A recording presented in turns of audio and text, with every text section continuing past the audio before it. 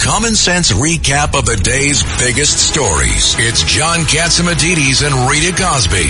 Katz and Cosby on 77 WABC. And we got some breaking news today. Breaking news, WABC. The Wagner Group general, he seems like his plane crashed near Moscow. And John Bolton, Ambassador, what the heck is going on? Well, it's still hard to see exactly what happened. And, you know, we are dealing with a government that's expert at propaganda, but a few things we can sort out. Official Russian sources are confirming that Prigozhin, the head of the Wagner Group, was on the plane that crashed. So before they were just saying his name was on the manifest list, but now they are confirming that he's dead. I think a number of us are just surprised that it took this long for Putin to get around to putting him out of his misery. I guess I was wrong. I thought that they were working together, but I guess I'm wrong.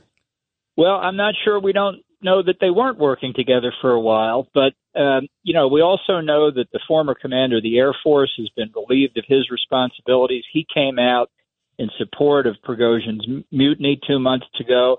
So I do think that Putin is now systematically trying to restore himself to full power. And I suspect there are other things that are happening we may not know about for quite some time, or some that may come out.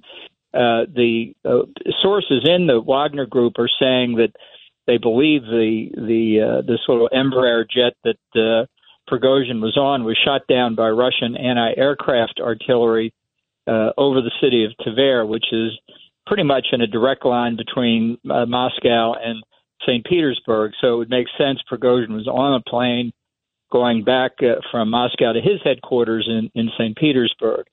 It would be pretty dramatic for military anti-aircraft to shoot down a civilian plane heading away from Moscow. These would be air defenses defending Moscow against attacks from the outside. It's possible there was a bomb on the plane. I don't think we're going to get a straight story from the Russian authorities on that.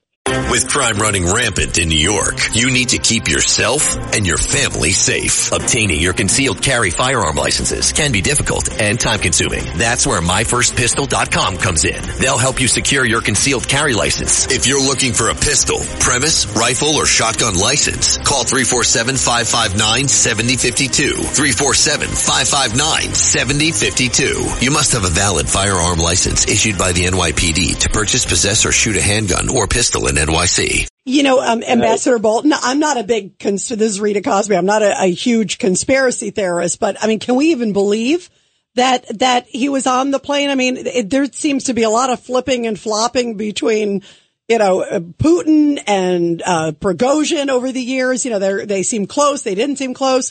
The joke some Russians were telling it was that they rushed rescue groups to the plane crash to make sure they were all dead. They were all dead. Right, the rescue crews killed the survivors to make sure they were dead. Well, it was certainly interesting that there were TV crews that caught the plane falling out of the sky and were right there on the scene. How convenient to show it burning on the ground. So, I don't think there's any question who is ultimately behind this. This is not purely coincidental.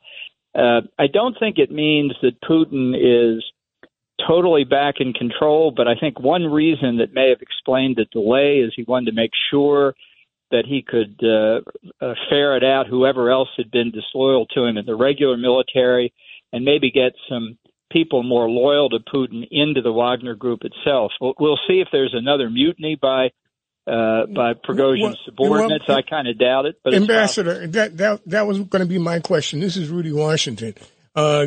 This whole private army thing of 25,000 men, I find baffling. Who pays them? Obviously, they were loyal to Prigozhin. Could this be the opening now for maybe the real attempt to come back into Moscow? Go ahead. Yeah, we don't know for sure, but the initial funding for the Wagner Group came from the Russian treasury, so it was a Putin set up to have a private military company to provide deniability for Russian military action in the Middle East and Africa. And from that, Prigozhin has turned it into a military-industrial complex. It basically finances itself with industrial, mineral investments, things like that.